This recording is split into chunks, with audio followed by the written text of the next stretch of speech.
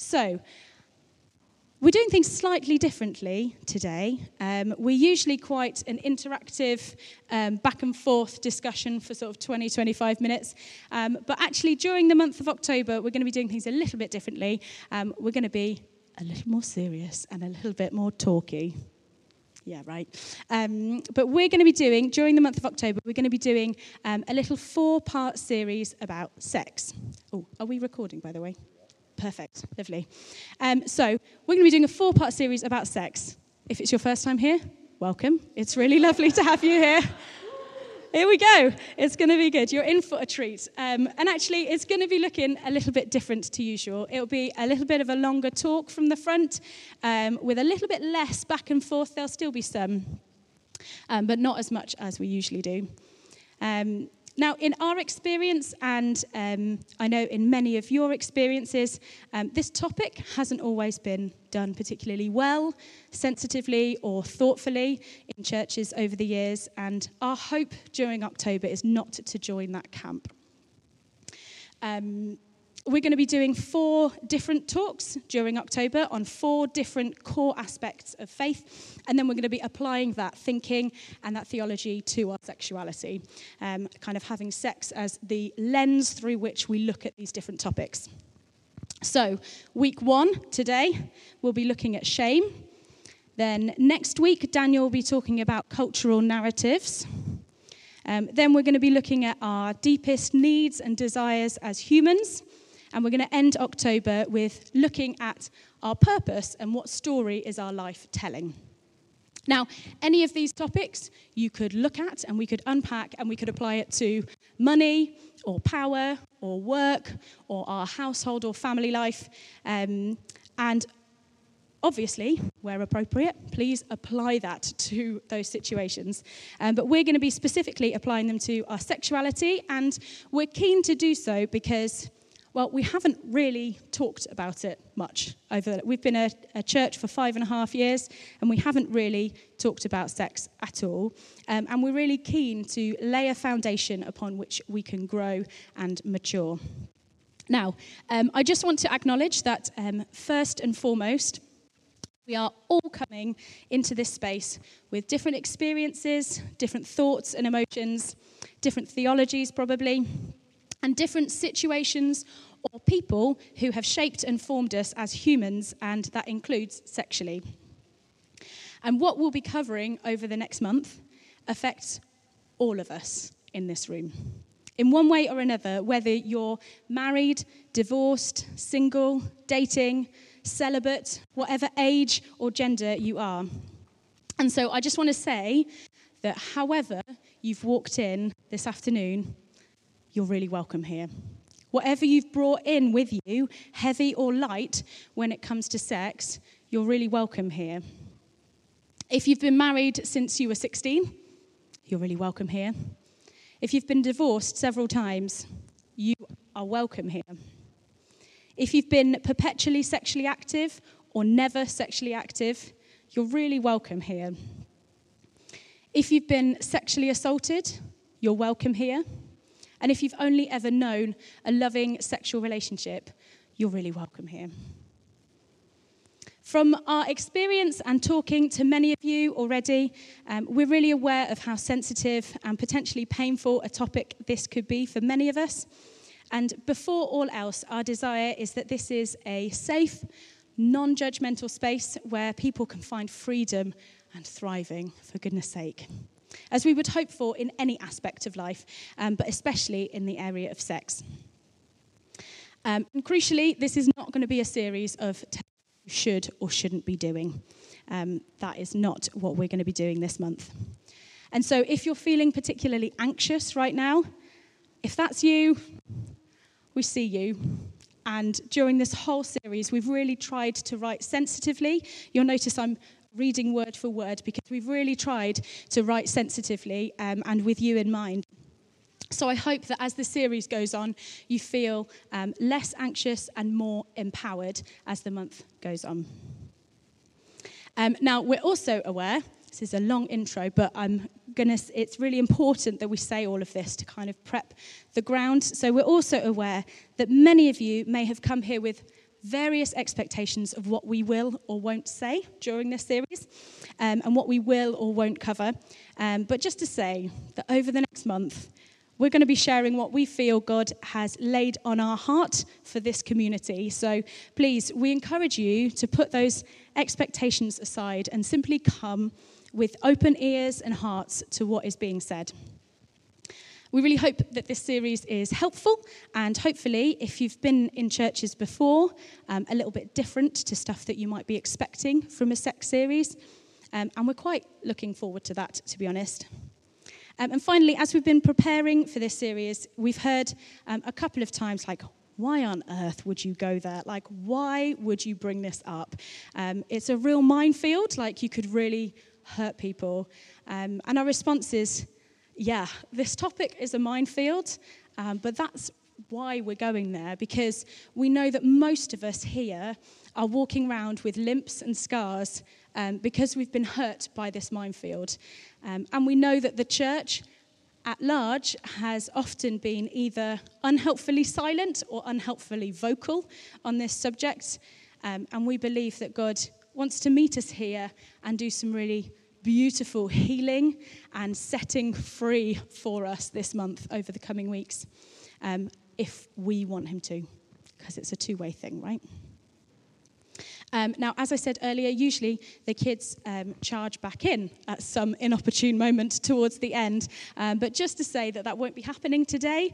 So the kids are going to stay out over in the hall, and we will be joining them over in the hall afterwards at the end. And that's just to enable us to reflect a little bit about what's going on, what's being said, to be able to flesh it out a little bit more, and to have enough kind of uninterrupted time at the end to pray and respond to what the Holy Spirit is doing. So they will be staying over there, and if you have a child over there at 5:30, it would be wonderful to go and get them. All right, let's get cracking. Who wants to see a really cute video of a small puppy? Yeah, I'm going to say no to that. You're going to see one anyway, even if you don't. This is our Whippet Ralph as a puppy. He's like 7 times bigger now. Have you got a video? Yeah. This is our... Oh, Daniel, you've let me down. Trust me, we've got a really cute dog. Hello. Hey, can everyone see that? This is our little puppy, Ralph. He's a whippet. He's very cute. And he's so tiny there. He's much bigger now. Now, anyone who has looked after a dog will know that they eat literally anything, right? Yes. And Ralph is no exception. One day, a few weeks after we got him, we were out on a walk around the block, and like before we had a chance to act, he scoffed another animal's excrement. And we were, right? And so we were like, no, Ralph, like, don't do that. That's not good. Come on, don't do it. And he looked at me like, what? What's wrong with that? Then 2 minutes later, again, we're like, Ralph, no, like, please stop eating the poo. And he looked at us with this little bit of guilt in his eyes, like, you said this last time, And then again, honestly, we went around the block 4 or 5 times. He just gave me another one, another one. And each time we'd be like, Ralph, please. And as the walk went on, he would look at us with his puppy dog eyes, all guilty, and be like, sorry, I did the bad thing. Then when we got home, he merrily walked into the living room and promptly vomited all over. Love owning a dog. Now, in that moment, he had made the connection, I'm sure. He looked at us, ashamed, like, oh, I'm sorry. He looked at us and he kind of went, I am the bad thing, aren't I? Like, Ralph? Don't even know my own dog. Ralph did something, he reaped the consequences, and then left unchecked. That sort of thinking can really lead to this feeling of owning that as shame, can't it? Like, is Ralph a bad dog? Of course not. But we're going to be looking at shame today because we can so easily link our actions to our identity, right? Like how Ralph's actions could lead to the questioning of his goodness or his badness, right? One of my best friends is a consultant psychiatrist, and I remember her mentioning when our eldest was a toddler that at the age of 2, our daughter was figuring out whether she was fundamentally good or bad. That's what happens in a 2-year-old brain. Mildly terrifying. But when you consider at the age of 2 the amount of, no, don't touch that, oh, don't do that, oh, that's not right, Dad, put that down, no, stop it, that goes on, it's only like a hop and a jump to go from I do bad things to I am a bad person. Now, some of us can instantly understand or appreciate why, when we're doing a series about sex and sexuality as the application lens, we would start off by talking about shame. But some of us actually may have no idea why this would be on our radar, let alone first on the list of what we'd look at in this series. And so this is for you.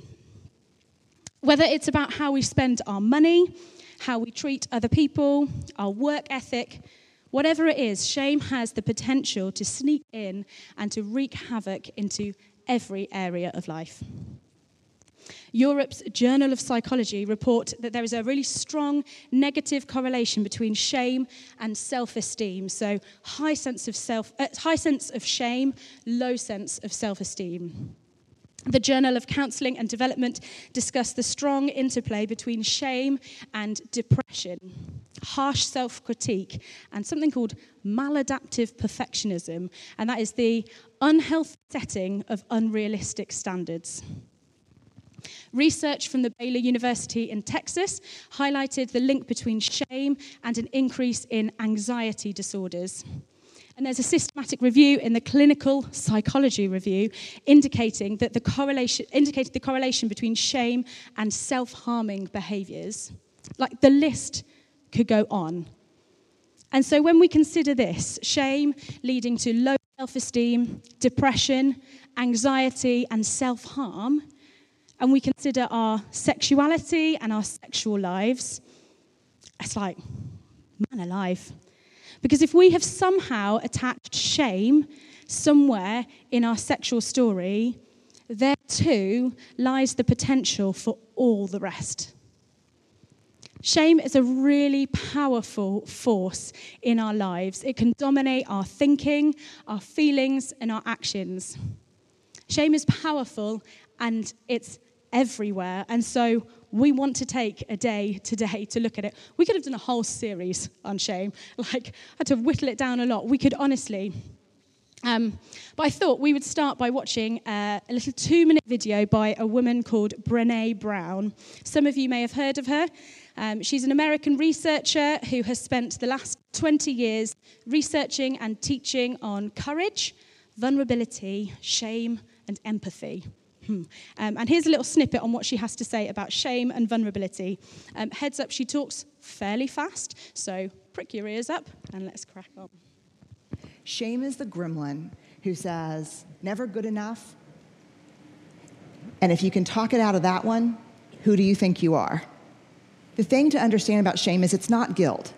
Shame is a focus on self. Guilt is a focus on behavior. Shame is I am bad. Guilt is I did something bad. Shame is highly, highly correlated with addiction, depression, violence, aggression, bullying, suicide, eating disorders. And here's what you even need to know more. Guilt inversely correlated with those things. Shame for women is this web of unattainable, conflicting, competing expectations about who we're supposed to be. For men, shame is not a bunch of competing, conflicting expectations. Shame is one. Do not be perceived as what? Weak. But the truth is, vulnerability is not weakness. I define vulnerability as emotional risk, exposure, uncertainty. It fuels our daily lives. And I've come to the belief, this is my 12th year doing this research, that vulnerability is our most accurate measurement of courage. If we're going to find our way back to each other, we have to understand and know empathy, because empathy is the antidote to shame. If you put shame in a petri dish, it needs 3 things to grow exponentially: secrecy, silence, and judgment. If you put the same amount of shame in a petri dish and douse it with empathy, it can't survive. The 2 most powerful words when we're in struggle: me too. If we're going to find our way back to each other, vulnerability is going to be that path. Cheers, Brene. That was part of her, one of her TED Talks. The whole TED Talk is available to watch. I'd recommend it. It's really insightful. Kind of gave me a fire in the belly when I watched it. But do you hear what she says there about how guilt is action-based, but shame is person-based? I.e., guilt is I did a bad thing, and shame is I am a bad person. And I love what she said about do we call them Petri dishes here? Yeah, I was a bit put off by Petri dish. But did you catch that? That for shame to thrive, it needs 3 things. It needs secrecy, silence, and judgment. Hence us addressing it today. Because we do not want any of that here. Again, for some of us here, the topic of shame is so tangible, and we can really easily identify shame as part of how we're walking around in the world. But for some of us, and I'm genuinely really pleased if this is you, you're not actually walking around with loads of shame. That really is awesome and a real blessing. And today it's not about making people feel shame unnecessarily. But it is identifying that for many of us, we are walking around that way. And actually, this will hopefully be helpful in how we can interact with each other and be a more Jesus-centered community. And so whilst Brene identifies, researches and talks on shame and vulnerability and empathy in our culture today, I want to ping us right into the Bible and look at what God might have to say about the whole thing too. So we're going to be diving in at the beginning of the Bible in the first book called Genesis in chapter 2. This is part of the first big story of the Bible, creation. And we're jumping in where Adam exists and he is alone in the Garden of Eden. We're reading a fair chunk this afternoon because we're going to be dipping in and out of this story over the next month. And it says this. Oh, that is small writing. I'll read it as well anyway. The Lord God said, "It is not good for man to be alone. I will make an ally suitable for him." Now, the Lord God had formed out of the ground all the wild animals and all the birds in the sky. He brought them to the man to see what he would name them, and whatever the man called each living creature, that was his name. So the man gave names to all the livestock, the birds in the sky, and all the wild animals. But for Adam, no suitable ally was found. So the Lord God caused the man to fall into a deep sleep. And while he was sleeping, he took one of the man's ribs and then closed up the place with flesh. Then the Lord God made a woman from the rib he had taken out from the man, and he brought her to the man. The man said, "This is now bone of my bones and flesh of my flesh. She shall be called woman, for she was taken out of man." This is why a man leaves his father and mother and is united to his wife, and they become one flesh. Adam and his wife were both naked, and they felt no shame. Now, there's loads that you could unpack. There's loads of questions that bubble to the surface with a whole host of it from this creation story. And there are some fundamental things that we're going to be talking about in the coming weeks, but for this week, I just want to settle on that final sentence. In chapter 2 of the Bible, we find this sentence: Adam and his wife were both naked, and they felt no shame. They were utterly vulnerable with each other. That's what nakedness means. They laid themselves bare. There were no hidden places. There were no secrets. They were totally open and vulnerable, and they felt no shame. Before we broke the world by choosing our own path and our own way instead of with God, before we broke the world, we could stand before each other as humanity, completely vulnerable and feel totally unashamed. This is how God designed us to interact vulnerably, open-handedly, without secrets, silence, or judgment, without shame. And this story about Adam and Eve is the story of humanity. This story of how we were designed and created to interact and live is our story too. And somehow, somewhere on the path of walking away from God and doing life on our own terms, we've gone from living life totally openly and unashamed to taking all the stuff of life, stuff that we've done and that's been done to us. And we've started wearing that stuff as part of our identity, as who we are. We are the poor decisions that we've made. We are guilty parenting stuff. We are the missed expectations. We are weak. The stuff someone did to us is who we are now. It wouldn't have happened if I was stronger, if I was different or more capable. Ralph did a bad thing by eating poo off the pavement. And he reaped the consequences of that eating by vomiting on our carpet. Ralph is a bad dog. You see? An action, consequence, identity. And the first thing I want to say today is that we were not designed to live with shame or with the worst thing we've done or has been done to us as our identity.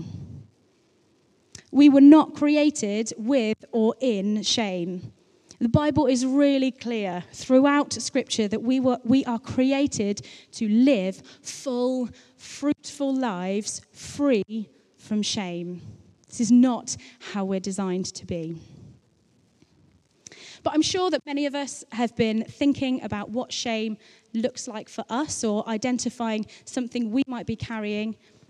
And if the Bible says we're not designed to be ashamed, but realistically many of us can identify some way in which we're living in shame, what do you do with that? Like, what now? What does the Bible have to say about that discrepancy? Now, I think that the Bible has a term that's used to describe the removal of shame. Can anyone hazard a guess as to what this might be? Can't be too wrong. Grace? Yeah? Forgiveness? Anyone else want to hazard a guess? What word can be described to you to say the removal of shame? Redemption. All right. I'm going to give Diane 50 points because I've got the word forgiveness written down here. Hey! But you're right, great. All of it rolled into one. And so, let's do a bit of word association. We're going to be talking about forgiveness for the second part of this talk. And so I say forgiveness, you say, we did this with, pardon? Free. Brilliant. I say forgiveness, you say? Brilliant. Yeah, I like it. I say forgiveness, you say? Courage. All right. I say forgiveness, and you say? Jesus. Brilliant. One more. I say forgiveness, you say? Debt-free. All right. You guys win. I'm done. That's great. No, I just wanted to do that exercise simply to put some language to what we actually mean or how we might describe things when we talk about forgiveness. Because I think that often we can boil down forgiveness, intentionally or not, down to this kind of momentary binary transaction. Like, I did something bad, let it go, let me off the hook, cheers. Now, whilst that's not wrong per se, I think it's only part of the picture. It's like a facet of a diamond or like level one of the forgiveness ladder. Maybe that might be how we would explain forgiveness to a toddler. But we're talking about shame, and in a bit looking at sex.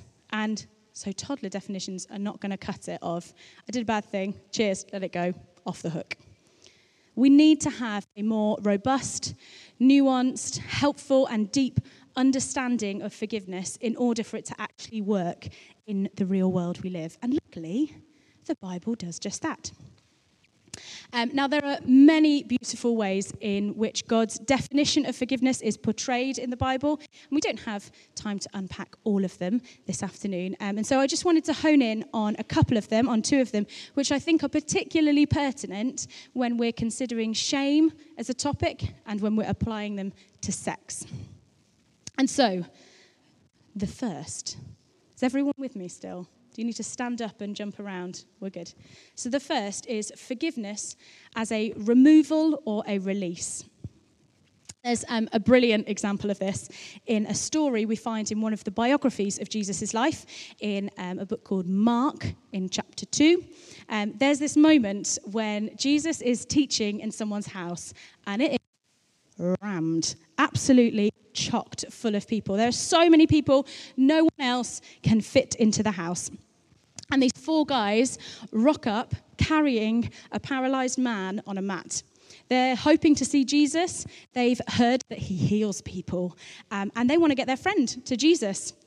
Now, there's literally no room in the house whatsoever. There's no way of squeezing in through the doors. If you've ever seen people, I think it's in China on the trains when they're literally like, it's rush hour, go, go, go. Like, there's not even room to squeeze a paralyzed man in. And so their friends, they go to the roof of the house, they dig through it, and they lower the paralyzed man down in front of Jesus. Can you imagine what carnage that would have been? Just for a moment, how ridiculous that seems. Anyway, but this is the moment that we want to take notice of. Because Jesus is standing and he's teaching, and this man is lowered in front of him. And he says, "My child, your sins are forgiven." And then he says, "Stand up, pick up your mat, and go home." Right here, clear as day, Jesus is demonstrating forgiveness as a removal or a release from captivity. A removal of the thing that's debilitating him, and in that day was reducing his humanity. It was a release from humiliation that he would have had of being carried everywhere and unable to fend for himself. Jesus forgives him and he sets him free. Imagine you're carrying like a massive rock around with you, and God comes and takes it off you. God comes and forgives you that rock. You are released from carrying that rock with you anymore. Now, you may still bear the consequences of having carried that rock for far too long, but you are no longer identified as someone who carries it.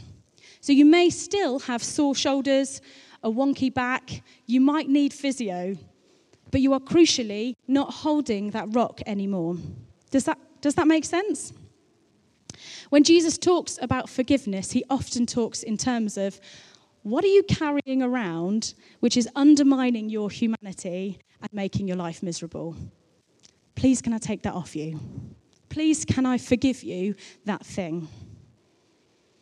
And I'm sure we only have to think half a minute to identify stuff that we're carrying around with us that we find shameful, so we hide, so we're getting wonky backs and sore shoulders because we're carrying it. Whether it's the stupid stuff we've done and the difficulty of living with those consequences, the guilt and the shame of the damage that we've done to the world or ourselves, or maybe it applies to the damage that has been done to us.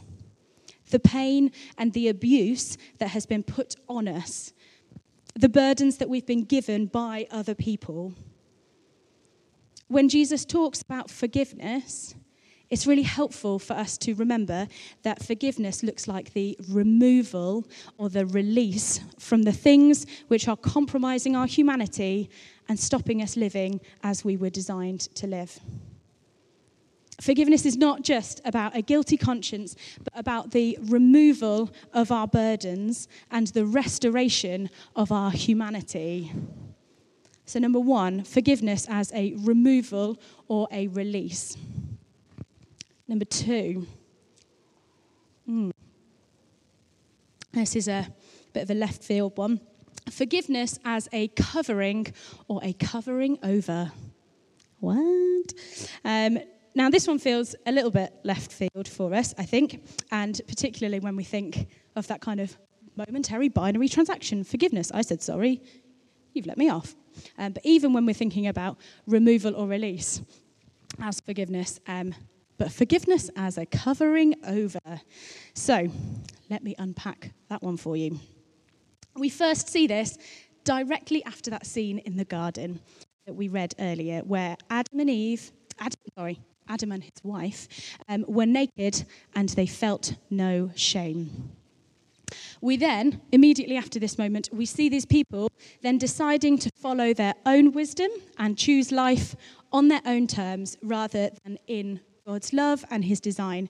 And it says, their eyes were opened and they suddenly felt shame at their nakedness. So they sewed fig leaves together to cover themselves. Adam and his wife, they chose life on their own terms, and shame suddenly had a place at the table. They immediately hide away and they try to kind of cobble together something, like anything, to cover their nakedness. They sew fig leaves together. I mean, I don't know about you, but wearing leaves, I would not feel safe with terrible, mushable clothing. What Adam and Eve came up with to cover their own shame was rubbish. But the beautiful thing is that when they tell God of their nakedness and their shame, God's impulse is to move towards them. And instead of seeing them and their frankly rubbish covering and letting them be, the story goes on and we see God covering Adam and Eve with animal skins. Much sturdier, much more appropriate, better, long-lasting clothing. In this story, we see God moving towards Adam and Eve in their nakedness and their shame and covering it over. As we said earlier, this picture in the garden at the beginning of the Bible, it rattles down through the ages of humanity. So in our nakedness and shame, we hide and we cobble together anything to kind of roughshod cover ourselves. It's inadequate, it's ineffective, and it's certainly not long-term. But if we come to God, he responds by covering up our nakedness and restoring our dignity. As the story of the Bible unfolds, this idea of covering over starts kind of holding hands with the idea of forgiveness.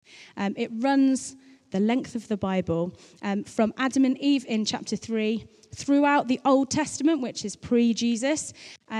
Forgiveness is often spoken about as God covering over humanity's sin and shame. And even at the end of the Bible, in a book called Revelation, the language that's used is of God coming, God gathering the nations and covering their shame. Forgiveness and covering over come hand in hand. Because when we allow God to see our nakedness, our shame, our brokenness, we enable him to cover us, to bring back our dignity, to comfort us and to equip us for living in the world with clothing that's fit for purpose. We allow him to forgive us our shame. God is team humanity. He is not repulsed by us. He doesn't ask us to hide ourselves or sort ourselves out before we come to him. He moves towards us to give us the gift of dignity through forgiveness. Forgiveness is so much more than being let off the bad things that we do.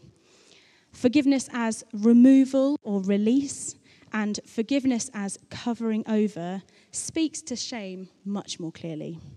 It means the removal of guilt and shame and the granting of identity and dignity. And the reason that we want to talk really clearly and differently about forgiveness today is because we acknowledge that it's not something that the church has often chosen as a definition of forgiveness. In fact, often we've experienced and we've heard the church has done just the opposite in the past. Don't bring your shame, sort yourself out, cover yourself over, learn how to carry that before God will even look at you, let alone accept you. And we believe that's fundamentally untrue. That, in fact, God's heart is towards those who are hurting in this broken world, and that shame is one of the great big enemies of human flourishing. And so, in response, let's apply this to sex. Honestly, I think that's what's needed in this moment as a church leader speaking in a church about sex is an apology to reset the culture of sex and church. In order to be open and honest and vulnerable and speak out loud some of the stuff that has been silent, secret, or judged. Daniel and I, we're really genuinely upset. And actually, as we've walked this path personally and with other people, we're pretty angry, actually, by the culture of shame that has been allowed to grow and thrive within the church in the area of sexuality. In the way that the church at large has spoken about sex and the expectations it's laid on people, and then the consequent ways it has dealt with people when they've not lived up to those behavioural expectations. In the way that the church has not been a Jesus-shaped community when it comes to speaking into and caring for people in the area of sex. Now, we obviously don't speak for the whole church or any individuals other than ourselves, but we are church leaders, and so we wanted to take some time to say that we're really sorry. And I've got a list of things that we're sorry for that I'm going to go through in just a second. If you've ever felt unable to share your sexual story for shame or fear of judgment, if you felt silenced by expectation and a lack of vulnerability in the church, then we're really sorry. If you've ever felt unwelcome in church because of something that's happened in your sexual history, we're really sorry. If virginity until marriage has been held as the epitome of Christian living and you didn't have a choice in the matter because it was taken from you, and you felt like an outsider in church as a consequence, I'm really sorry. If the church has been silent or absent in helping you with the difficult consequences of your sexual choices or any violation that's happened to you, we're really sorry. If the church has pushed marriage up onto a pedestal and actually marriage has disappointed or hurt you, we're really sorry. If virginity until marriage is all you were taught in church and actually sex within marriage has been a really tricky and painful navigation, we're really sorry. If the church has perpetuated the shame narrative of being silent and judgmental, of putting conflicting expectations on people or requiring you to be strong, then we're really sorry. If you have ever felt unwelcome or actively persecuted or oppressed by the church because you have same-sex attraction, we're really sorry. If you have ever been made to feel like half a person because you're single, or if you've ever been ill-supported or ill-loved because you're single, then we're really sorry. And if you have ever been led by church leaders who have held up sexual expectations that they have then violated, we're really sorry. We acknowledge that as the church, we've missed the mark in so many ways when it comes to talking about and discipling in the realm of sex. And it's right that we apologize for how the church has often got this so wrong by not listening and by oversimplifying. But we also want to say that God has a beautiful vision for thriving and flourishing human sexuality. That far from being the morality police, at God's heart, he wants every single one of us to live rich and fulfilling lives, and that includes sexually. We're going to be spending the next 3 weeks unpacking more of that picture and God's desire for us. But we can't go there effectively without dealing with the massive hurdle or barrier that is shame. And so we're going to take some time now to respond. We want this to be a safe environment for all of us, so we're going to be responding collectively. Lauren and George, is George around? Lauren, if you wouldn't mind. And I'd love for all of us, if you can, to stand, if that's all right.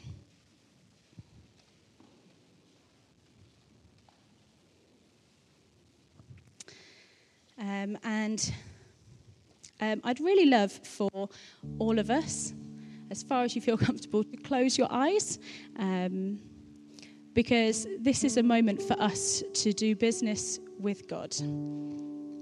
A God who moves towards us as we show him our nakedness and our shame.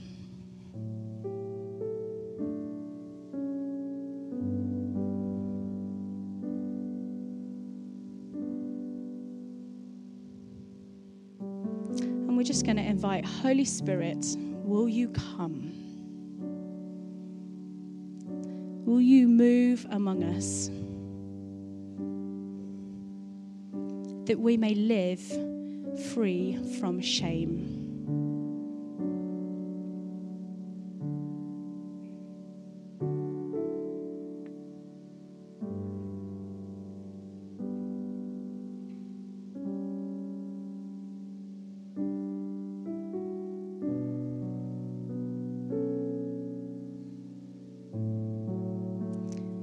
And if any of those particular apologies were something that hit home for you, that you've experienced within the church around your sexuality and your sexual history, I'd really like to pray with you this afternoon. So if you want to hold out your hands, we want that shame to be lifted. God, will you come and will you forgive us? Will you remove the stuff that we're carrying, the ways in which our bodies are aching from what we hold? Will you come and release us?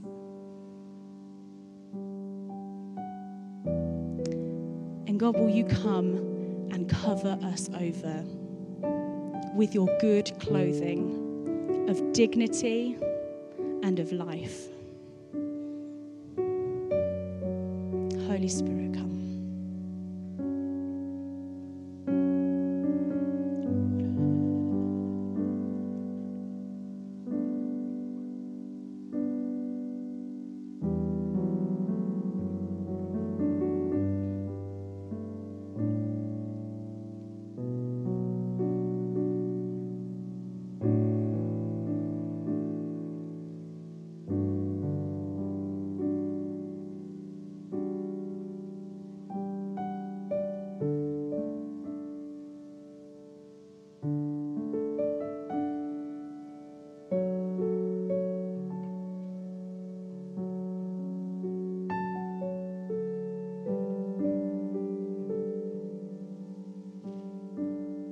Holy Spirit, will you come and will you free us today?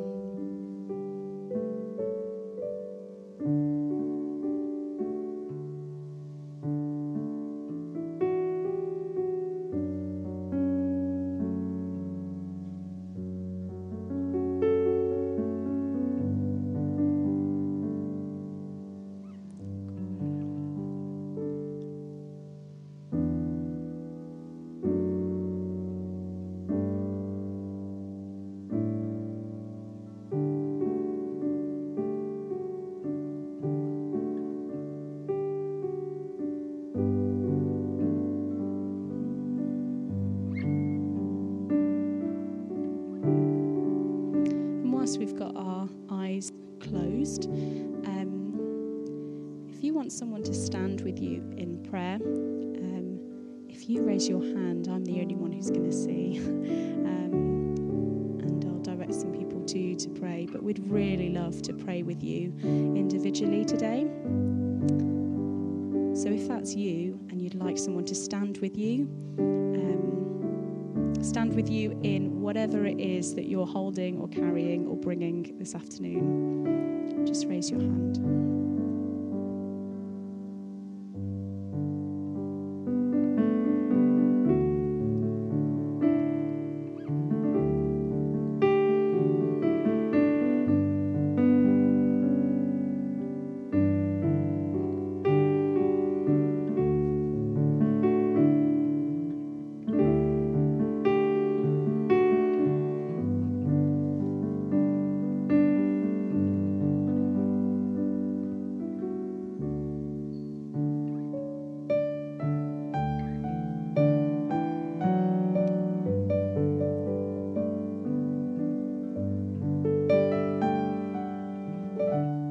Holy Spirit, come. We thank you for what you're doing in and through us.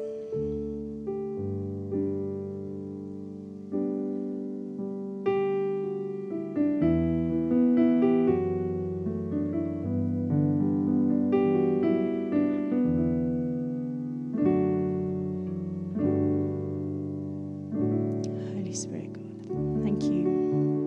More of your Spirit come, Lord Jesus.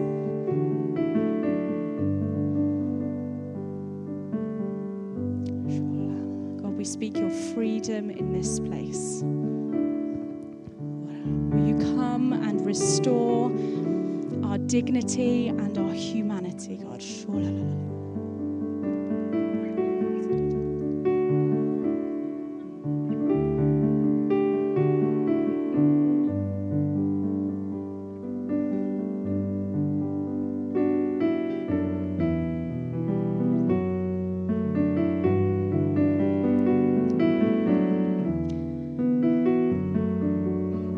This is also a wonderful moment for us to engage with the story of God and humanity throughout the ages by way of communion. So this is us taking a moment to identify ourselves with the story of Jesus, to step into that story and say, yes, I want your freedom, I want your dignity, I want the humanity that you bring. And so if that's you today, we've got some bread and some squash at the back as representatives of God's body and blood shed for us. And so if you would like to, please feel free to go and take communion at the back as Lauren just sings over us, and we continue to pray in this moment.